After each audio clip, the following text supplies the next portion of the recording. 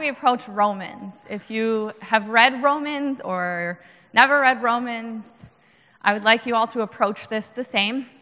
Sometimes this book can be seen as very controversial, maybe, and sometimes it seems like this church says this about it and this church says that about it, but we're here to see what the Word of God says, figure out what the context it's in, and see what it's really saying and where we can apply it relevantly to our lives today. So I just want to remind you to take a spiritual formation approach to the Scripture, especially when you're seeing this. We approach Scripture so that it can form us, not inform us. There's a lot of information, but we want this to change us, to make us more like Jesus, to make us more who we're supposed to be. That's a lot of the purpose of this book, actually. And to approach it with the expectancy that, whatever this says, I want to obey. Yeah. Because it's God's word, and he gave it to us to help us, not to condemn us. So, there's a lot of stuff in there. If you've read it through recently, that might be fresh on your mind or heart. But here's the thought that I want you to approach it with. There's this story of this Zen master. He's up in the mountains, and this guy's like, I am a pro at everything. I need to grow, and I need to learn more things. So he goes to this Zen master. He climbs the mountain, and it's this, 2-day journey or something. And as he approaches the Zen master, he's like, okay, guy, what are you here for? And he basically just starts rambling of all the questions he has. So the Zen master's listening. He's like, okay, you're a little eager. Let's chill for a second. And then he just doesn't answer him, any of his questions. And he's starting to think, okay, this is a huge waste of my time. You have nothing to say to me. You're not answering a single one of my 100,000 questions. So the Zen master says, let's have tea. Maybe that will help you answer some of your questions. Oh, yeah. And he's just furious, I need to just go. He continues asking questions. And so this master, basically a Zen master just knows a lot of stuff, and he has a lot of wisdom, okay? So he starts pouring this tea, okay? He pours this teacup and continues to pour the cup and continues to pour the cup. And before you know it, the cup is full. And just before it begins overflowing all over the place, onto the saucer, onto the table around it, the man who came for the knowledge says, stop. The cup is full. There is nothing left. There's no more room left for any more of what you're pouring.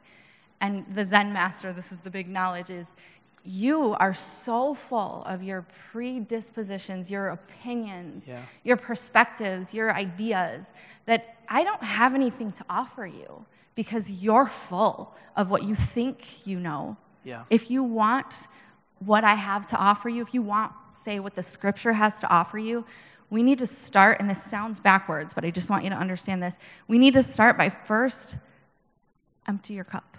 Empty your cup. Come empty, in a way, ready to be filled with truth and freedom and love, okay? Yeah. So that's the approach we want to take to this, because if you can come empty approaching Romans, your whole perspective on God will change. It'll change. I can promise you that. It's going to be beautiful. It is a beautiful book, and it has an amazing message.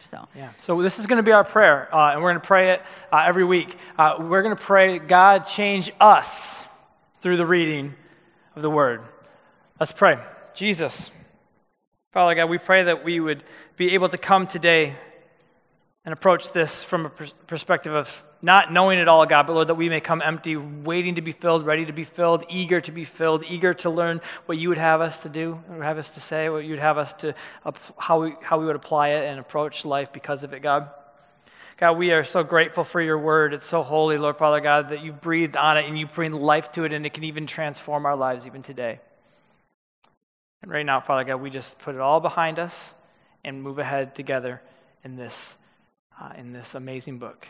Amen. Amen. I'm going to continue kind of on that same thought that she did just for a couple minutes as we start to frame this introduction. Again, today's really going to be introductory to this book. This book builds and builds and builds and builds and builds on each other, and the series is going to build and build and build and build and build on it. Like each sermon will build to the next, especially the first 8 or so are going to be, if you miss one, just go back and watch it. Don't just leave it and move on and think you can skip it. You might get a little bit lost, which is unfortunate for people joining a little bit later in the journey, but it'll work out. It'll have fun. It'll be good. But kind of like along the lines of what Dawn was saying, what a lot of people tend to do when we read the Bible, when we read the Holy Scriptures, is we focus on the parts that kind of already line up with our theology. That's kind of what we like to do. We like to read the parts that line up with our theology or line up with our worldview or make us feel like, yeah, we're doing that already. We're doing a good job, so we can kind of pat ourselves on the back and affirm ourselves like, yeah, you're doing a good job. But the Bible's job is not to affirm you. That is not the point of the Bible. Its job is not to affirm you. The Bible's job, to an extent, is to inform you, but like she was saying, it can't just be information, right? The Bible is actually alive. The Bible says that the Word of God is living and active. It is sharper than a two-edged sword. It is alive, and it is alive because the Holy Spirit breathes life into it, which means that in your current situations, in your circumstances, something in these ancient texts can come alive for you and give you wisdom to how to live right now in this world and in your life. That's something very, very, very powerful. So the Bible's job is not to affirm you. It is to inform you, but it is the Holy Spirit's job then, who, through breathing on that and through giving it power, his job is to convict you through that and to help you to live a better life than the life that you are living right now in this world. And you only do that through Jesus, as we're going to see throughout this book. So what simply could be information, just words on a page, actually has the power to bring about a life transformation for you. Not just in your life, because we all want to change in our lives, but it's not about you. That's the bigger picture and what you're going to start to realize. Not only just transformation in your life, but also in a way that the whole world begins to be transformed because of you and because of how this is taking shape in you and what this is doing through you.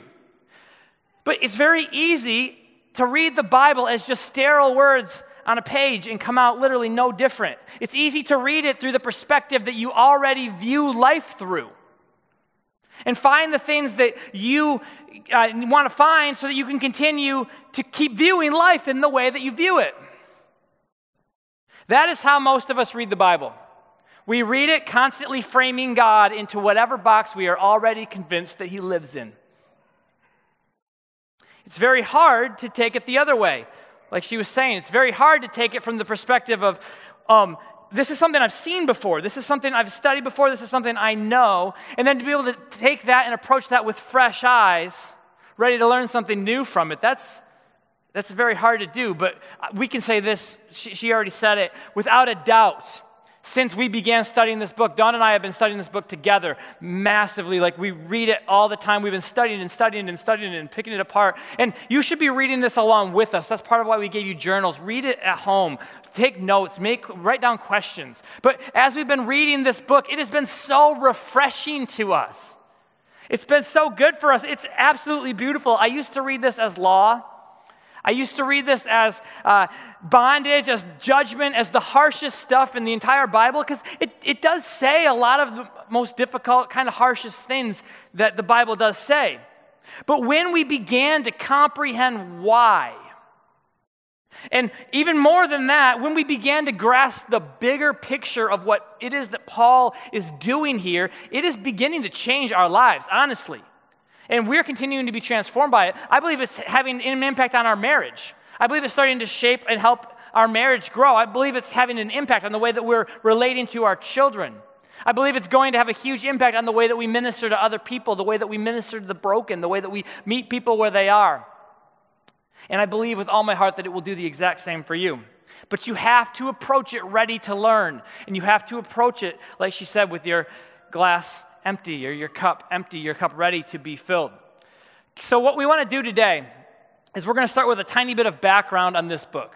It's not going to be like an overwhelming amount of history, but we're going to give you a tiny bit of background on the book of Romans. And then this week and next week will kind of both be like that. We're going to take 2 weeks to get through the first 15 verses of the book. So we're going to do 1 through 7 now. The next week we'll pick up back again at 7 and go through 15. And then we're going to really start getting into a lot of the meat. But we will be building, there's a lot of meat in even this, you'll see in a minute. But we want to build a framework over these first few weeks that hopefully you can keep in your mind and you can kind of revert back to as we go on and go on and go on and go on. So take notes, pay attention to the things that stick out to you and kind of let it build off of that. So very simply put, Romans is a letter about God. It's a letter about God, a beautiful letter written to a diverse group of people, working to show these people, all of these people, that the gospel is for all of them. It is for all of them. The theme of the entire book, without a doubt, is the gospel. That is the theme of the book of Romans. In fact, a lot of scholars actually consider Romans to be the gospel according to Paul.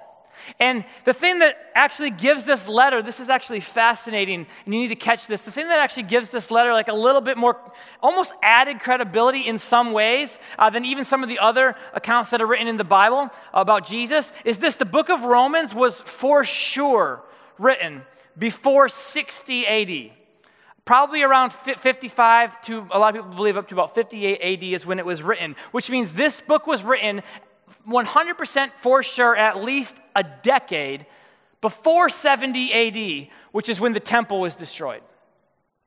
The temple meant everything to Israel. It meant everything to the Jews. It was just as important to them as the law. When Moses was given the law, he was also given the instructions for building the tabernacle, which was it was a tent that functioned as the temple while they wandered. And then King David eventually had in his heart, hey, God needs a house. So then he had this dream to build an actual tabernacle, an actual temple, in which his son Solomon eventually did. And he built that temple, but that temple was later destroyed by Babylon. And then eventually another temple was built, and that's the temple that was destroyed in 70 AD, and that temple was the hub of the world of religion. It was the hub.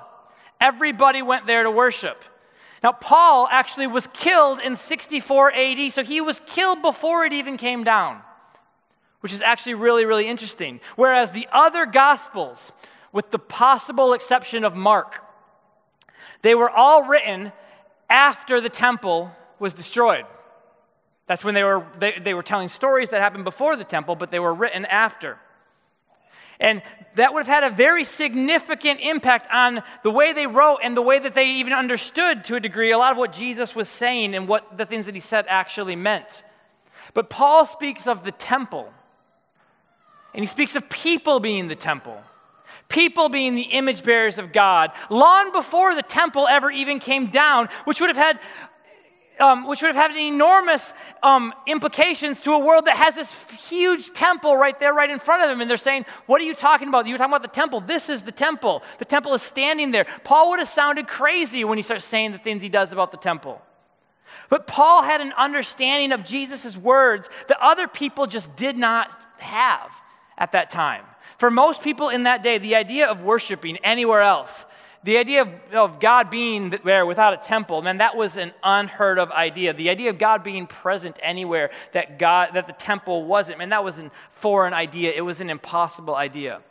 So now, today, a lot of people actually consider, in some ways, Romans to be even more genuine of a retelling of the gospel of Jesus because of that perspective, which gives it so much more significance. So this letter was written before every single gospel was written.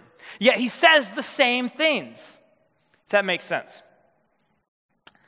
Romans is by far the longest of all of Paul's writings. Of the 13 letters that are believed to be written by Paul, we will exclude Hebrews. Some people think he wrote Hebrews. Others people think he didn't write it. We're going to excluding that. The average word count in Paul's letters was about 1,300 words.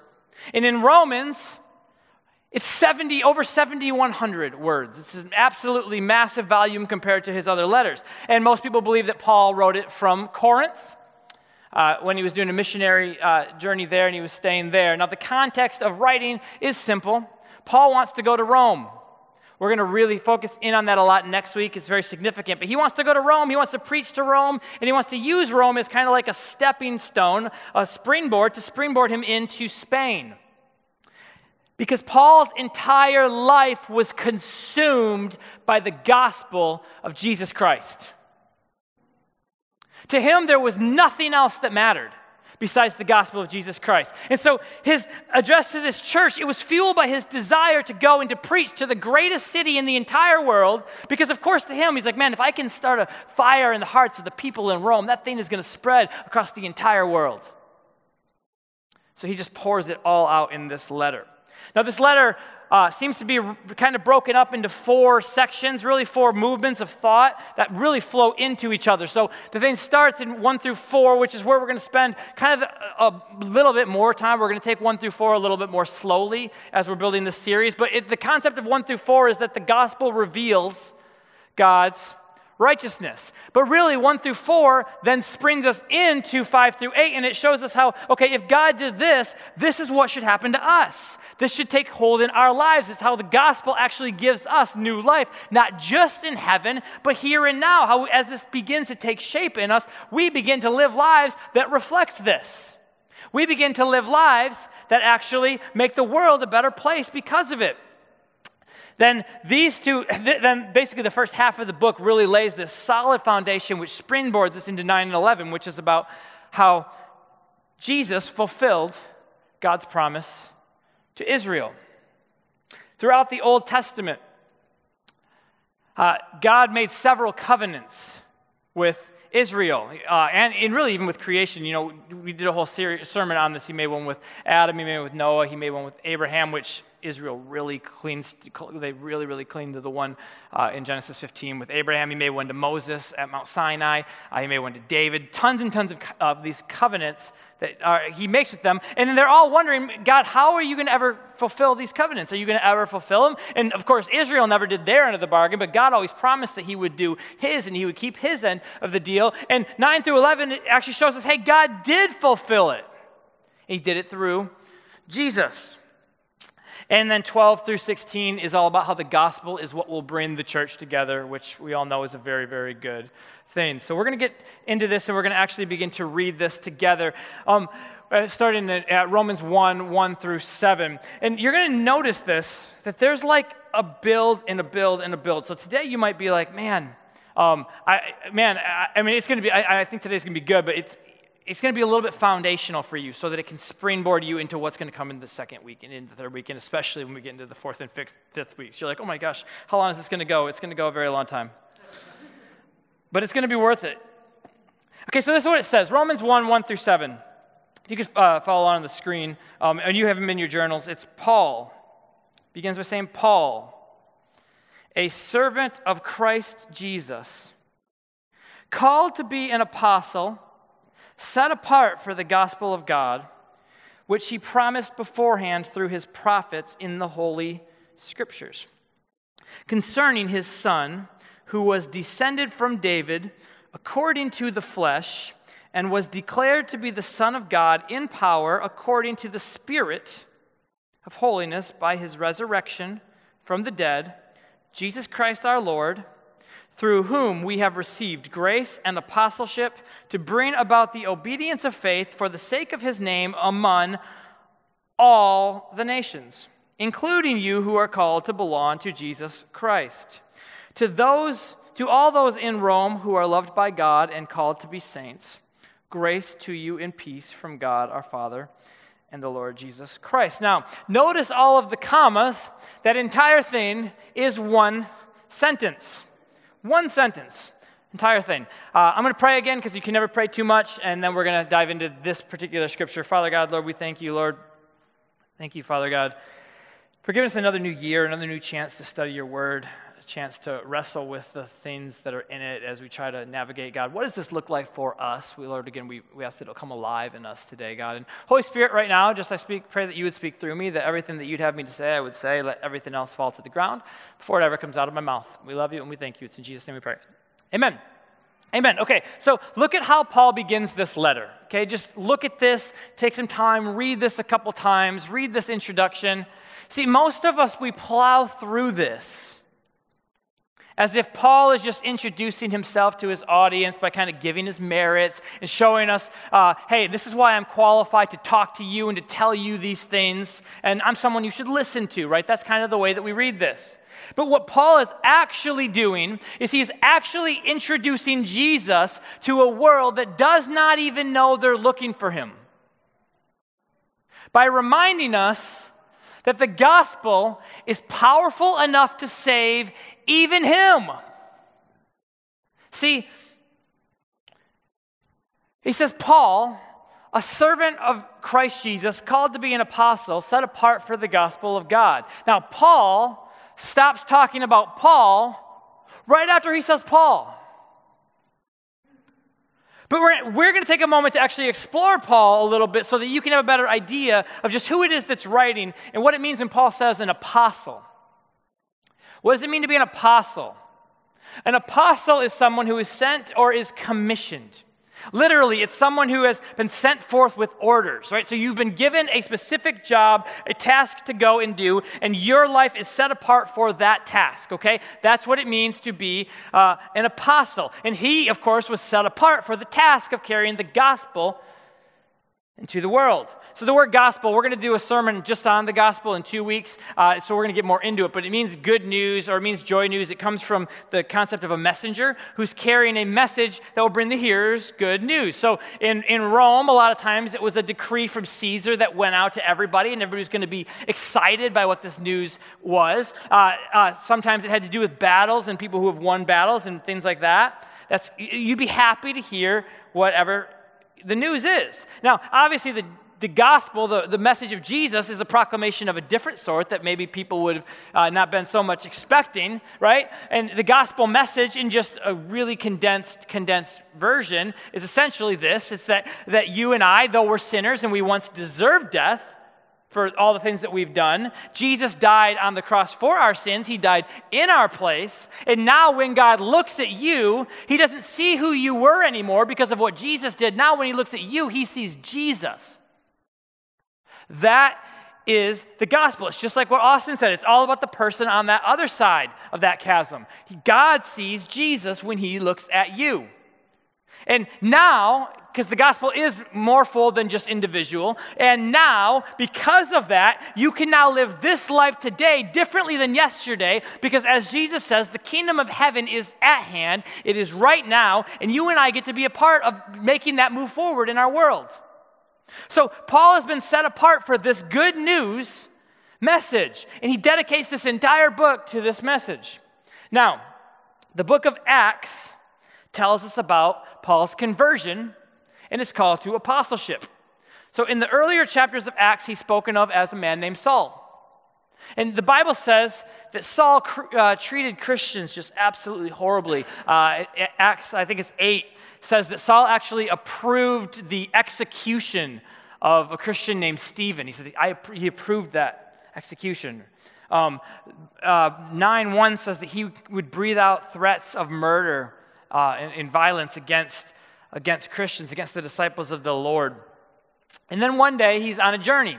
He's on the road. He's on a journey to a place called Damascus. And suddenly a light from heaven shines on his face. And he heard Jesus. And Jesus is saying, Saul, Saul, why are you persecuting me? Why are you persecuting me? And right away, Saul knows that's Jesus. He's blinded by the light, but he's like, I know that that's Jesus. He says, what do you want? What do you want, Lord? And so what Jesus tells him, he says, you know what? You need to enter the city, and you will be told what to do. So when Paul goes to the city, Jesus speaks to another man named Ananias. And this man, he goes and he says, hey, Ananias, you need to go and you need to pray for Saul, because Saul has a purpose. And Ananias, just to show you how kind of bad of a dude that Saul was, Ananias literally gets visited by the resurrected Christ. And he still says no. He's like, dude, I don't want to do that. Do you know how bad he treats Christians? I don't think that that's a good idea. And this is what Jesus says to him. It's very important what he says to Ananias. You have to notice this. He says, you need to go. For he, being Paul, is a chosen instrument of mine to carry my name before the Gentiles and kings and children of Israel. For I will show him how much he must suffer for the sake of my name. Now, this is very, very important for the way that we read and the way that we understand the book of Romans. This is very, very important. Saul's mission field is Gentiles and kings and the children of Israel, the Jews. So he has been given a mandate, a very specific mandate, a mission that really set him apart from some of the others, because he specifically also has a ministry to the Gentiles. which, as we're going to see next week, the church in Rome was very, very divided between both of these groups. But he's called to bridge that gap and reach them both. Paul also was a very rare instance historically, which actually made him a good candidate for this. So, see, Paul was a rabbi. Paul was a Jewish rabbi. He knew the scriptures very, very well. He knew the Torah. He adhered to the law, but he also was a Roman citizen. He'd never been to Rome, but he had citizenship in Rome. So there were automatic bridges that were built for him that would have made that job a little bit more obvious that, hey, this is the man for this job. But I want you to notice this last line. I will show him how much he must suffer. He must suffer for the sake of my name. Man, I'm calling you to do something great, and it means you're going to suffer. Now, that doesn't sound like good news to most of us, does it? We're not like really pumped about the fact that we're going to get excited, but the fact remains that in order to bridge that gap between all of those broken people that Saul had to reach out to and reach, he was going to have to be able to handle a pretty tough road. And we're going to learn a lot about that road as we get deeper into this series. Guys, the reality is, as much as I wish I didn't have to say this to you, sometimes God calls us to do hard stuff. Sometimes God calls us to do things that are out of our comfort zone, things we don't necessarily want to do, go to places we don't necessarily want to go, even to love and to serve people that we don't necessarily want to love and to serve.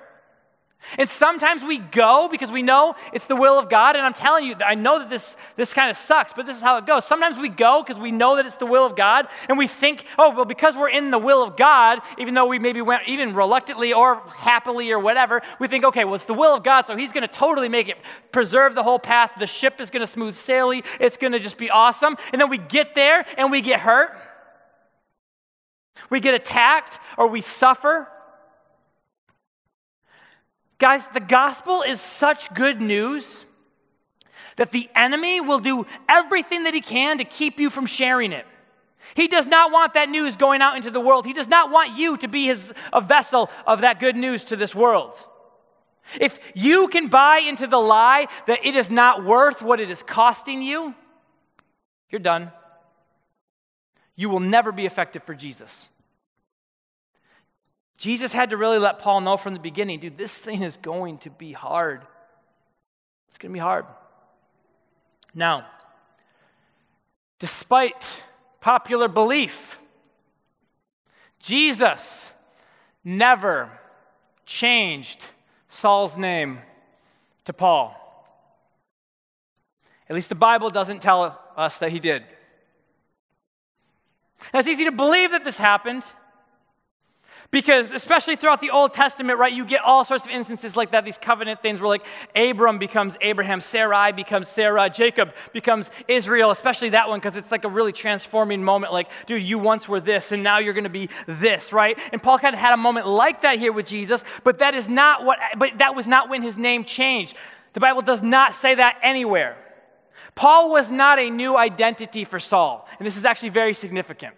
People love to teach that, and to be completely honest, I have taught that before. I've been like, dude, God changed his name that day, and it was sweet. God did not change his name that day. This is not a new identity. Jesus commissioned Saul to reach Gentiles. Saul was Jewish. His Hebrew name was Saul. But his Greek name, his Roman name, is Paul, Latin, Paulus. That is the same name in Latin, in Greek. Or in Latin and in Greek. It's Paulus, and I forget something similar in Greek. Think about this. Acts 13:9, this happens after his conversion. This is how they talk about Paul. They say, Saul, oh, but we also call him Paul. Saul, who's also called Paul. He's a man with two names on a mission to reach two different groups of people. Okay? Saul had a very distinct calling to minister to Jews and Gentiles. The Jewish name Saul, for those of you who are here at Ancient Cliff Notes, Austin did a message on a man named Saul. Saul was the first king of Israel. So when you're trying to reach Gentiles and you have the name of the first king of Israel, that could be a little bit of a, hey, that's definitely a Jew. Like, who are you to tell me how to live my life? You're obviously a Jew. You're obviously Jewish. It's a bridge. It's a barrier. It very well could have been a barrier. It could have been a hindering block. So he goes by one name. He goes by the other name. In fact, in Acts 26, Paul's remembering, he's recollecting that moment when Jesus spoke to him, and this is what he says. He said, actually, Jesus spoke to me in my Hebrew name. He said he spoke to me in Hebrew saying, Saul, Saul. Jesus called me by my Hebrew name. Now, the reason that to me all of this matters, and the reason that what I want you to get from this and how I want this to take shape in your life is this. As you're going to see soon, there's a lot in Romans that could cause somebody, that could cause you, that could cause all of us, like to see these words, read these words, and feel as if we have fallen so short of the glory of God that he has to have run out of patience with us by now, and we just must be done. We're hopeless. But listen, whatever it is that you've done, dude, Saul was worse. I promise you that. I promise you that Saul was worse. And as fun as it is to think that Jesus renamed him, in some ways I think it's more powerful that he didn't. Because the same Saul who persecuted Christians and approved of their execution is the same Saul who's writing this gospel in this letter to the Romans. See, Paul, he was already a studied Jew. Think about this, and then think about this in your own life. He's already a Jew. He already loves the scriptures. He loves the Torah. He loves the law. He loves that stuff, right? And so God met him in that place with all that knowledge he already had, and he flipped it on him, and he was able to use that as a way to show people, hey, Jesus is actually the Messiah that you were looking for. Now, obviously, for Saul, that's easier for Jesus to get a hold of him because he already knows the scriptures and that was his thing, right? But I think for a lot of us today, we still have this idea that like when Jesus saves us, we have to rearrange every last detail of our entire lives if we're going to serve him. And I do think you need to listen to the Holy Spirit. There's probably going to be some times when the Spirit's like, dude, you need to drop that thing and follow me right now. And you need to drop it and follow him. I know that that's part of it. Lay it down, follow. I get it. But a lot of times, I think that we're going to find that God is working in our lives even before we knew it, even before we acknowledged it, even before we turned to him. And in a lot of cases, the ministry I believe that a lot of us will one day have,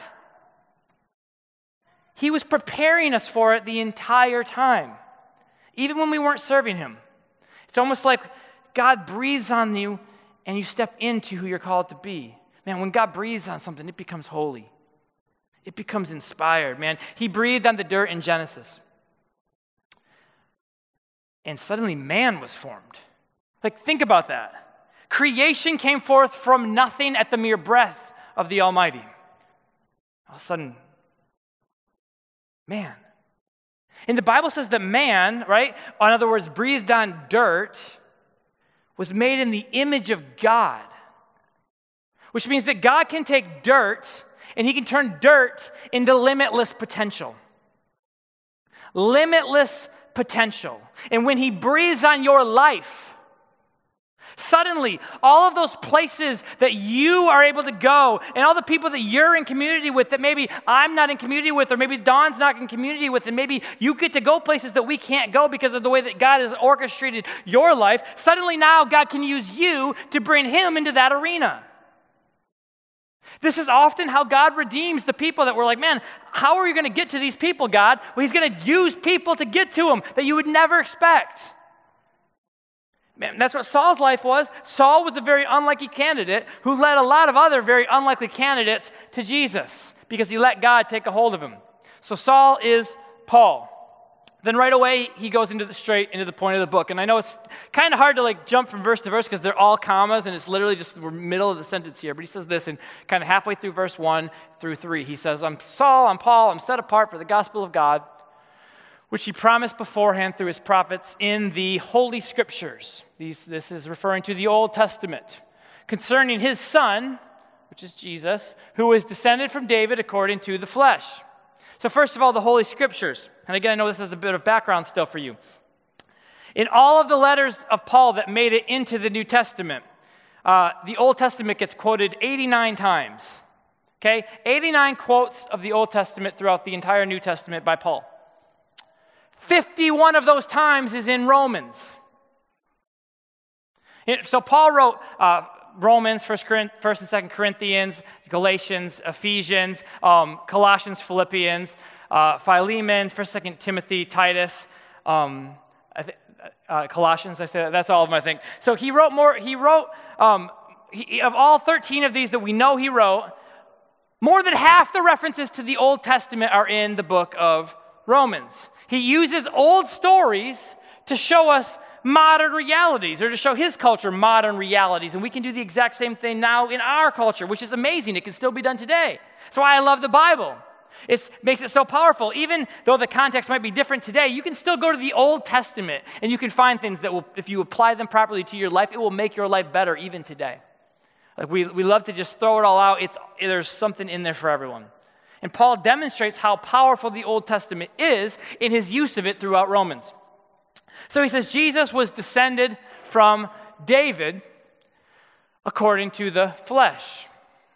Or in other words, Jesus is not just one of the descendants of David. Like, this is the descendant of David. This is the one that everybody has been waiting for, that everyone has been saying, when's he coming? See, Israel was still waiting, but Jesus had already come, lived, died, and resurrected. He's here now. He's already here. See, the story of Israel, and I'm so glad we did that covenant sermon to kind of begin to lead up to this, and we'll go back to some of that coming up. But Israel knew their story had to culminate somewhere. There was a prophecy from a man named Nathan, and it was spoken to King David, and the prophecy said, David, from your seed, there's going to be a king, and that king's reign will never end. He will always reign. He will always be king. And so for the Jews, it was then centuries after that of waiting and wondering, how is that going to happen? Not knowing how it's going to happen because they went into exile, they lost their kingship, all sorts of things happened. It's like, man, is this going to happen? How is this going to happen? And what Paul's telling us here is that entire story culminated at Jesus. He's the king that will last forever. And of course, we learn when you read Matthew 1, when you get the genealogy of Jesus, the first thing it's trying to say is, hey, Jesus was a descendant of this guy, David. Now, this is huge. See, for the Jews, this is the only thing that would have mattered. The only problem with that is Jesus was killed.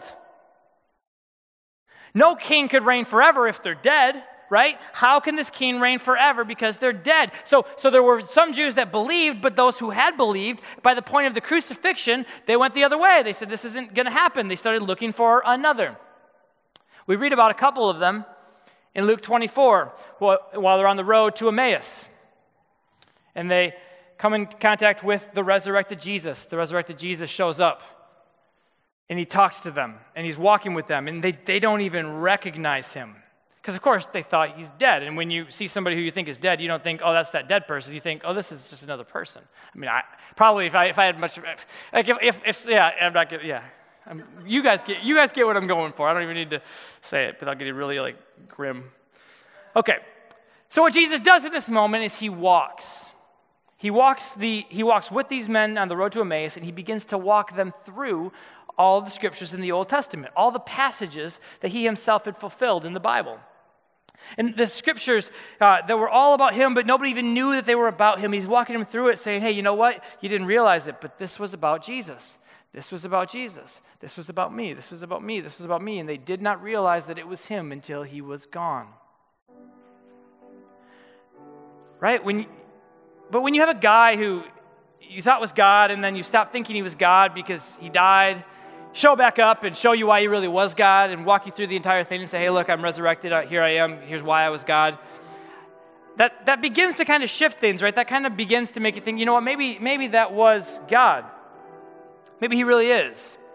In Romans 1:4, what Paul does is he really emphasizes the resurrection. He says he's declared to be the Son of God in power, according to the Spirit of holiness, by his resurrection from the dead. It's like, this is what proves it. It's the resurrection that proves it. You may wonder, why is the resurrection so significant? Why does the resurrection of Jesus Christ prove that Jesus Christ is God? Well, first of all, everybody else who died stayed dead, with the exception of Lazarus, who only got to live again because Jesus said, live again, come forth, right? But it was the resurrection that showed us that Jesus was not just a man, he truly is the Messiah. 500 plus people saw the resurrected Christ. And that was enough for them. They saw it with their own eyes, and because they saw it with their own eyes, many of them were later willing to lay down their own lives rather than deny him. and rather than deny the fact that he resurrected, because it was that real to them. But even beyond that, for Jews in particular, this would have given a fresh new meaning to a passage that they would have always understood a little bit differently. See, in that prophecy in 2 Samuel 7, when Nathan speaks to David, right? Nathan prophesies that from David's seed would come a king, and from that king, he would reign, and the nation would reign forever, and he would be the king of them forever. And he goes on to talk about the temple in that prophecy, and how someone else would be raised up and would establish that temple. And of course, the Jews, they thought, oh, that's Solomon, because David's son Solomon did build the temple. But eventually that temple was destroyed. But when later Christians would read the Septuagint, which is the Greek translation of the Old Testament, and the Septuagint is the translation that Paul would always quote from in Romans. So he would read the Septuagint and he'd quote from it. And then when they would read the Septuagint, they would read the Greek version. And when they re-looked at this passage in 2 Samuel 7, in Greek, it actually says someone would be resurrected who would establish a temple. The holy temple. The place that everybody thought you had to go to connect with God. And again, when Romans was written, Herod's temple still stood. That amazing temple, it was still there. But a few years later, it wasn't there anymore. It would fall. And it would never be rebuilt again. And so suddenly people have to decide, well, what does life look like when there's no temple? It's like, well, how do I live a Christian life? It's like church goes up in flames, church closes its doors. Like, well, how do I be a Christian now that I don't have the church? I mean, the church is very important. We need to be a body. That's God's plan for the world, but it's bigger than that. Jesus has been telling us from the beginning, and Paul's trying to tell us this, people, you are the temple. Jesus, the Son of David, the Son of God, resurrected and established that temple in you. God is breathing on you, and he's giving your life breath, and he's making you holy, and he's making you an image bearer to show the entire world what it is that he looks like. Man, God breathes on his people, and he says, my Spirit's going to live in you now. It's going to live in you now. It's going to rest on you now. So we get to be the image bearers of God for the sake of the gospel, for the sake of the world. Watch how Paul ends this little wrap-up section. Look how he wraps this up. Look at how he wraps up this beginning section. He's not wrapping up the whole thing. Don't worry. Jesus Christ our Lord, through whom we have received grace and apostleship to bring about the obedience of faith for the sake of his name among all the nations, including you who are called to belong to Jesus Christ. All the nations, including you who are called to belong to Jesus Christ. He ends this brief gospel-filled introduction by saying, oh, by the way, Israel, Jesus is the firstborn, Jesus is the Son of God, Jesus is the Son of David, Jesus is the one you've waited for. He's here for you. He's here to redeem you, but you're not the only ones he did it for. And you're not the only ones who are going to benefit from it. And in fact, I did this in you so that you may turn around and be my witnesses to the rest of the world as to what God has done in your life. This is for the sake of the name of Jesus being proclaimed among all the nations. This is for everyone, including you. It's for you, church in Rome. It's for you, church in Detroit. It's for you, Jews. It's for you, Gentiles. It's for you who claim to belong to Jesus Christ. But it's not only for you. That's why it's so important that we grasp this idea that our lives are the temple of the living God. That we were made in the image of God, and we were put on this earth to reflect his love to the world that he died for. And the gospel, it's not just some good news, right? That you hear, or the messenger at your door, he gives you the news, you thank him, you close the door, and you go back and put yourself back to bed. That is not the gospel. If we truly grasped what this is, man, we would make our entire lives about it. We would take it to the highways. We would take it to the byways. We would take it to our jobs. We would take it to the streets. We would take it to other countries. We would take it everywhere. That God, literally, it's the power in verse 16 or 17, it says that the gospel is the power of salvation for everyone. It's the power of God for salvation. That God would actually place each of us in our strategic places in the world to be his strategic bearers of his image, to show them what Jesus is all about. And it's not about condemnation, and it's not about judgment. It's about love. It's about a love that surpasses anything that we could ever even begin to understand.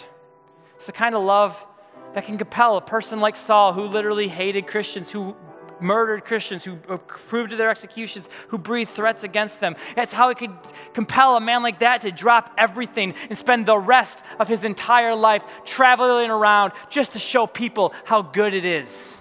That's some good news. Jesus wants to do the same for you today. He wants to meet you in your mess. He wants to meet you in the broken places of your heart. It doesn't matter where you come from. It doesn't matter what you've done. It doesn't matter how far away you've strayed. He wants to meet you right where you are today. And I want to encourage you today that if you're far from Jesus in this place, just let him wrap his arms around you today. Let him just wrap his arms around you. If you've been having a hard time dreaming, or having a hard time of seeing, where do I fit in the plan? Where do I fit in the church? Where do I fit in the mission? Or if suffering has taken such a toll on your life that you're ready to just give up the journey and go do something that you think is going to be easier.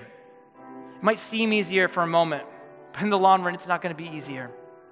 And be encouraged today that the gospel is worth it. Jesus is worth it.